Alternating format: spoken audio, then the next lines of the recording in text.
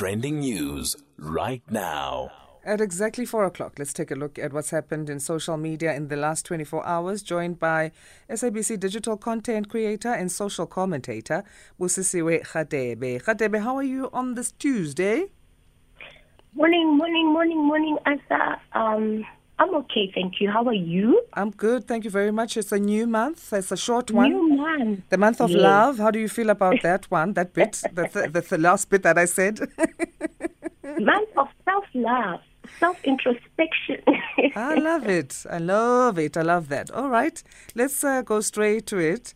Today we're starting by talking about #ANC. The National Executive Committee are being told to start the retrenchment process of Luthuli House staff. Allegedly, reportedly, there could be about 50% of the staff that's being retrenched, according to what had been previously said by ANC Treasurer General Paul Mashatile, who has not confirmed now after some time. But tell us more. Yes, Asa, and this one is interesting because I remember last year we were speaking about how the staff were complaining that they had not been paid for just 8 months ago. Yeah. Yes, and it seems also that November and December salaries are still outstanding. According to reports, the staff has down tools, but with regards to this, they're saying that the party is essentially broke, and that they have a bloated staff complement, and there are also ghost workers. There are people who are being paid but were not actually working.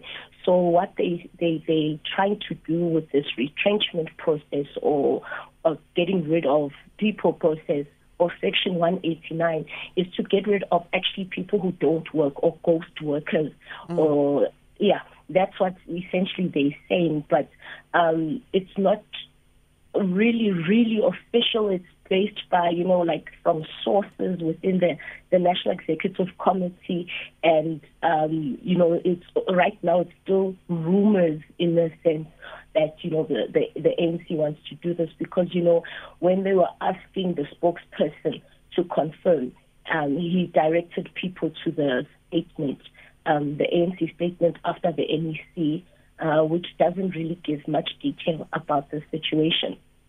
As you say, I mean, there was a debate around what the reason could be in terms of why there are financial woes within the ANC. One of those reasons being ghost workers and bloated staff. For how long, I mean, would this have been going on without the knowledge of those decision makers within the ANC, that it would get to this point then of, as we say, 8 months ago, dealing with unpaid salaries, and now debates around retrenching staff? Well, according to the spokesperson, Pulema, there are people who, since, COVID-19 pandemic started, they had not done any work. And they were apparently getting paid. But, it's contradicting what the other staff members are saying, that they are not getting paid, and which you rightly mentioned, Paul Mashatile, also, last year, just before the local government elections, admitting that there are people who are not being paid. And, there are obviously the ANC also saying they're blaming the Political Party Funding Act for failure to pay staff. So it's just interesting, Asa, that, they're talking about this Section 189 and saying they've got bloated staff members, but in essence, staff is saying they have not been paid. There are people saying December and November not being paid. What about January school fees? Getting children uniform, stationery, as January was the month where kids go back to school, and the livelihood of people. How have people been living all this time? If we spoke about unpaid salary from last year before the local government elections, and obviously a lot of people are not happy with this, including COSATU. It's saying it's interesting how, the ANC is talking about the failure of not being paying staff, now talking about the possibility of retrenchment.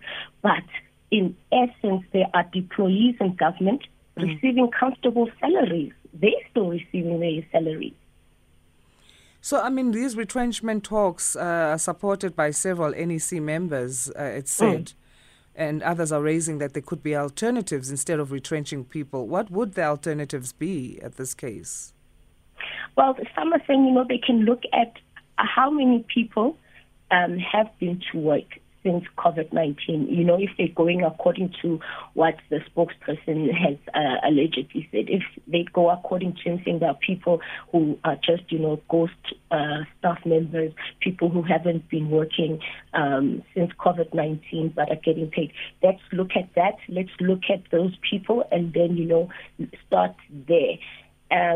But my issue, Asa, is besides that, there are people who are working and they are not getting paid. And my fear is, what if it's a target to those who've been striking or, who've down tools because they were not getting paid? What if it's also a way, of, getting rid of those people who have been vocal about not being paid, going to the media, organizing the protracted strikes? So, they're saying that NEC member saying, let's look at who's not been working and let's get rid of those. They are saying there are people who are sitting at home and not really doing the actual work, and they're still getting paid. So let's get rid of those people. So is there an organogram that supports that? I mean, or maybe it hasn't been updated since COVID as well. Yes. It hasn't been updated. That's why they want to look at the, redesigning the organogram or the organizational, system. Look at the possibility of redesigning it and, just see the logistics around the situation of who's working, who's getting paid, who's not working, and who's getting paid. And it might actually raise the alarm for other parastatals to update or look at those organograms on a more regular basis to see exactly that, answers to those questions. I mean, retrenchments don't just come with just saying goodbye to people also. I mean, there are going to be lump sum payments that need to be made by the ANC to those who are let go of. So if the ANC is already in shambles financially, can they even do these retrenchments? Do they have the money? I'm not sure because, Asa, when they're looking at the different types of jobs that possibly could, be removed, it's said that they saying positions such as personal assistants, before COVID-19, they were actually at the office, doing a lot of things, but now they're doing things virtually. So they're going to look at situations like that. And, they're saying, to continue like this where they don't have money is rather they take a decision to retrench people. So it's possible that they have enough money to be retrenching people. But if they have enough money for that, Asa, why have they not been paying staff members for months? Because pension funds will need to be issued out. There'll be payments made to those people who are retrenched. It's not like they just leave empty-handed. Yes, definitely. They'll have to pay them out. Okay, interesting one. I guess we'll be developing that or following the developments of that. Yes. Hashtag Herman Mashaba, Action SA leader, calling out Jonathan Jansen. They were having a tour, and it started with Herman Mashaba making sentiments in terms of those who are employed within the education sector. Tell us more. Yes, so Mashaba was saying that, there are foreign nationals who are employed in senior positions in the Department of Education. And, he was saying that the minister and, the unions, if they have knowledge of this, they need to speak up. Why is it happening when there are South Africans who are unemployed? And then Professor Jansen was not happy, with the allegations by Mashaba, and he called Mashaba a disgraceful leader, and that what he was saying is a campaign of xenophobia, because, even before the the local government elections, we saw Herman Mashaba, we saw the Action SA and what the party was standing for, saying, they want to get rid of, illegal citizens in the country or illegal foreigners, or, they want to, and you see it happening now with things like, Operation Dubula, where people are going around and, trying to get rid of people who are working in informal sectors and in other jobs, which some people are calling it xenophobic, because at the end of the day, Asa, you do find people taking advantage of such situations, of such operations to infiltrate with their criminal activities, and there is fear of xenophobic attacks. And then Mashaba goes back again, saying that Jansen is promoting lawlessness after what he has said. He's an education professor, so he does hold a leadership position in the country. Do you think then that what Herman Mashaba was saying holds in saying that how can an academic person take such a stance, and how are ordinary South Africans going to respect the laws of the country when someone who's regarded a teacher is being selective in the application of the laws of the country? I think the issue would be where is Action SA or Herman Mashaba getting this information, Asa, and what are the statistics, the actual statistics with regards to these appointments that Mashaba is making reference to, because he's complaining that it's in the Department of Education, saying that, people like Professor Jansen, senior people like Professor Jansen, know about these things, but they're turning a blind eye to it. And that's why, he's saying in turning a blind eye, then you're promoting lawlessness, because you know about this thing, but you're not saying anything. And he's referring also to the many teachers that we hear about that are qualified, but they are not employed. And, to some extent, I want to understand if Herman Mashaba is just referring to employment in the Department of Education in the senior positions, or is he also referring to teachers on the ground at schools? Because then, then we're looking at also then two different situations altogether. Because what we see in the news a lot is that the teachers on the ground, many of them are unemployed. Yeah. So, as you have said, Mashaba, the Action SA leader, has been vocal in terms of clamping down on illegal immigration. And in previous sentiments, things have not sat well with everyone. In 2017, the African Diaspora Forum laid a complaint with the SA Human Rights Commission. That was later reached to have been a settlement with Mashaba. They reached a settlement on the matter. What do you think then other bodies should be doing or saying in terms of stepping in to making sure that the sentiments shared by Mashaba are not irresponsible, as in the case of the African Diaspora Forum back in 2017? I think it depends with how the utterances and allegations are made, Asa, and how the process of it. Like I mentioned previously, it would be good to see the figures, the statistics around what Mashaba is alleging, against the Department of Education and whatever department that, he may decide to attack or to expose in future days.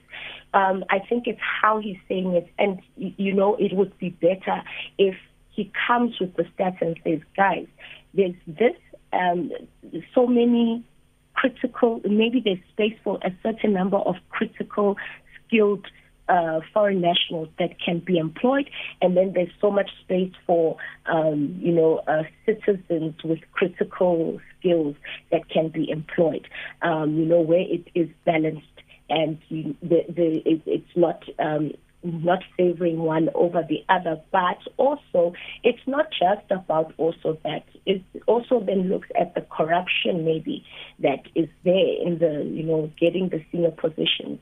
What about those who are employing their friends, their families? It's not just about foreign nationals. It should be looking at it holistically. People who are getting the jobs, maybe without the right qualifications or not the right way. Okay, let's talk Chesley Christ now. This is quite a sad story. I mean, such a young woman at the age of 30. She is the former Miss USA. 2019, she was Miss USA. And she's died, and allegedly after jumping from her luxury 60-story Orient building in New York. How horrible. It's horrible. I said, really is horrible. She was also an attorney, this young woman, and, a lot of people hailing her for being intelligent, for being beautiful, and they really hard hit by the news of her passing away just like that. Yes, some are saying she jumped, some saying she fell, some saying it is suicide. It just shows us, that a lot of people are going through so many things, and, it's not about the accolades that a person can have. That can bring happiness to them. You can get you can become Miss Universe. You can have all the money in the world, but essentially if there are issues that you are battling with, and somehow if you see that jumping is the only solution, it really is a painful realization for the person and also for the friends and family left behind. Was there or were there any events that maybe she had communicated with someone leading to, and I know there's no explanation for such things, were there any events just before this incident, this horrible incident happened, that friends and family are recalling? So apparently hours before she died, she shared a picture of herself, I think on social media, and the caption was, "May this day bring you rest and peace." And in that picture, she's seen with, the current Miss Universe, Hanaz, and she was, the 2021 Miss Universe, Hanaz, and she was congratulating her. And so, they read into that, saying, maybe she was saying that, after jumping or, whatever's going to take place, she'll finally bring rest and peace. And then that, just says that, she was probably troubled. She was going through a lot, because for her to be looking for rest and peace, it makes your mind wonder about, what was going on, what was really going on in her life. I think it's even more difficult, as we say, those who are left behind, when there's no letter, there's no explanation for it, and they talk about finding closure. You never will. You just never will. And maybe we need to stop saying those kinds of phrases, because I think it puts more pressure on everyone who's left behind. Of course, may her soul rest in peace.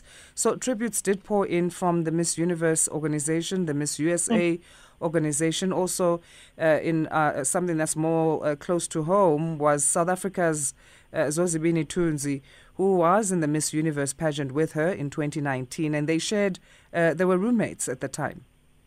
Yes, and she wrote a long caption on her Instagram post, saying she's devastated, and she's trying to believe the news, and she's trying to make sense of what is happening, just like what you were saying right now, where people are left behind to pick up the pieces, and it's not fair to be saying, time heals all wounds, or no, find closure. Where do you find closure? Where do you even start? And we shouldn't be saying such things. Let people grieve.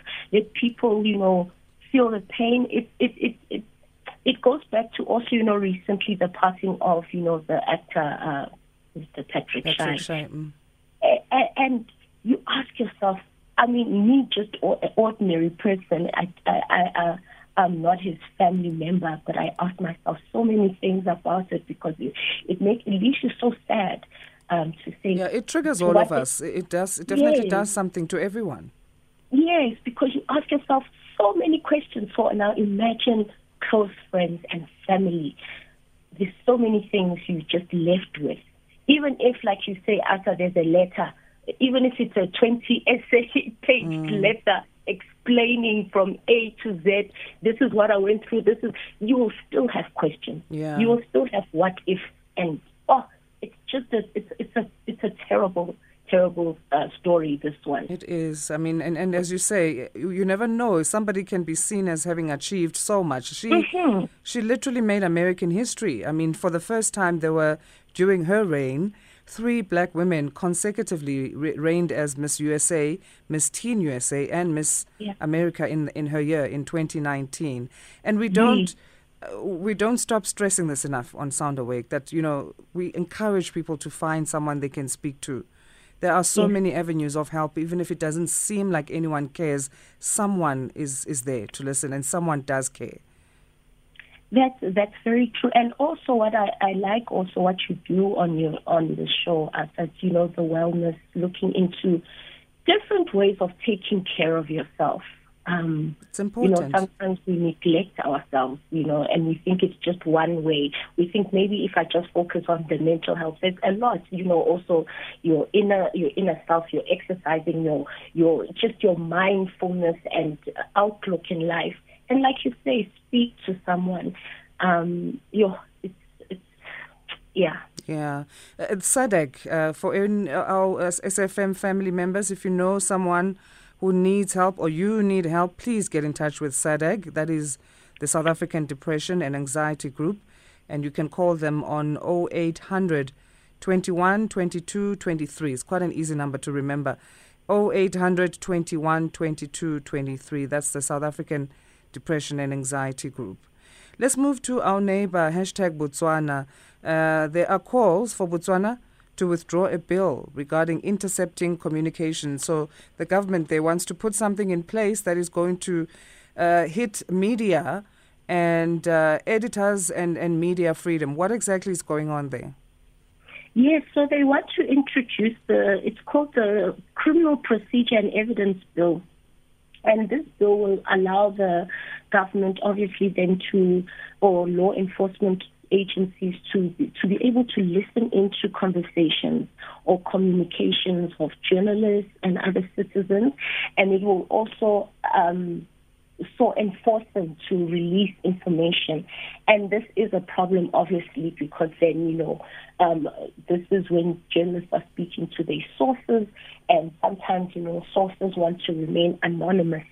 And this will then entail that no one remains anonymous and that information must be shared with law enforcement agencies. And obviously this is not going down well with, media groups or media lobby groups, They're saying, this is impeding on media freedom. Is this not already happening in the era of social media, where people's phones are always so quick to capture things? Case in point, our President Cyril Ramaphosa's recording there around funding the parties with public funds. We don't even know who took that audio, and it's already circulated. We have that information. So is it maybe not a case of just the government saying, instead of having it in the hands of the public, they're going to get these informations and videos and clips on social media circulated anyway? Let us rather take control of it. I think that is also another way of looking at it.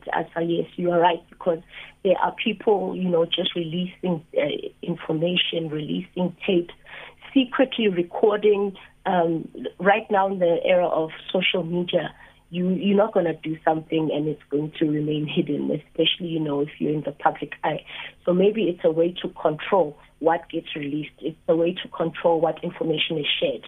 Then in the public, they're probably trying to protect, officials and possibly citizens, where, not anyone can just share your information or share things regarding you.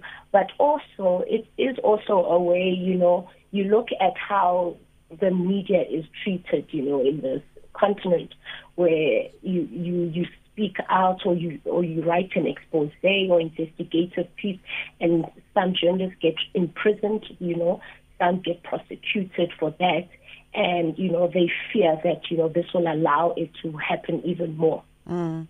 And I mean, on the other hand, then I also do worry about anonymity. What will that mean for those who want to remain anonymous? And as you say, those journalists who don't want their names necessarily, exposed, in terms of some of the really, really tricky stories that can come out.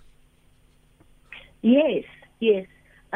So in that instance, also, on the other hand of what you mentioned about, maybe controlling the way information is shared and what is shared, there are some people who will say they are whistleblowers or they want to remain anonymous and they come in with information. Sometimes that information is not even true. It's unfounded, it's probably a way of trying to get back at the person that they're trying to expose, or it's a personal vendetta. So there are two ways to look at it. Yeah. The government hasn't said anything about it. They haven't commented or responded about, why they actually came up with this piece of legislation or they're proposing it.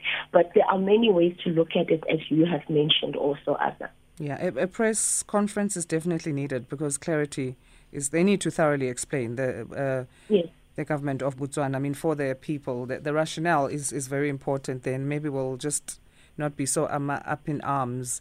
Okay, let's end on a positive note. Talking #Nadal and his celebrating. So Roger Federer also paying an emotional tribute to Rafael Nadal after his 21st Grand Slam at the Australian Open there, this champ. What did Federer say? Federer, posted and said, what a match. He's busy recovering from his injury. So on his Instagram story, he was saying, to my friend and great rival, Rafael Nadal, heartfelt congratulations on becoming the first man to win 21 Grand Slam singles titles. Another one who also congratulated him is the one who was deported, our friend Novak Djokovic. He also congratulated Nadal on his Twitter page, saying congratulations, Rafael, for the 21st Grand Slam. Amazing achievement. Always impressive. Fighting spirit that prevailed another time. So, a lot of people are excited for Nadal.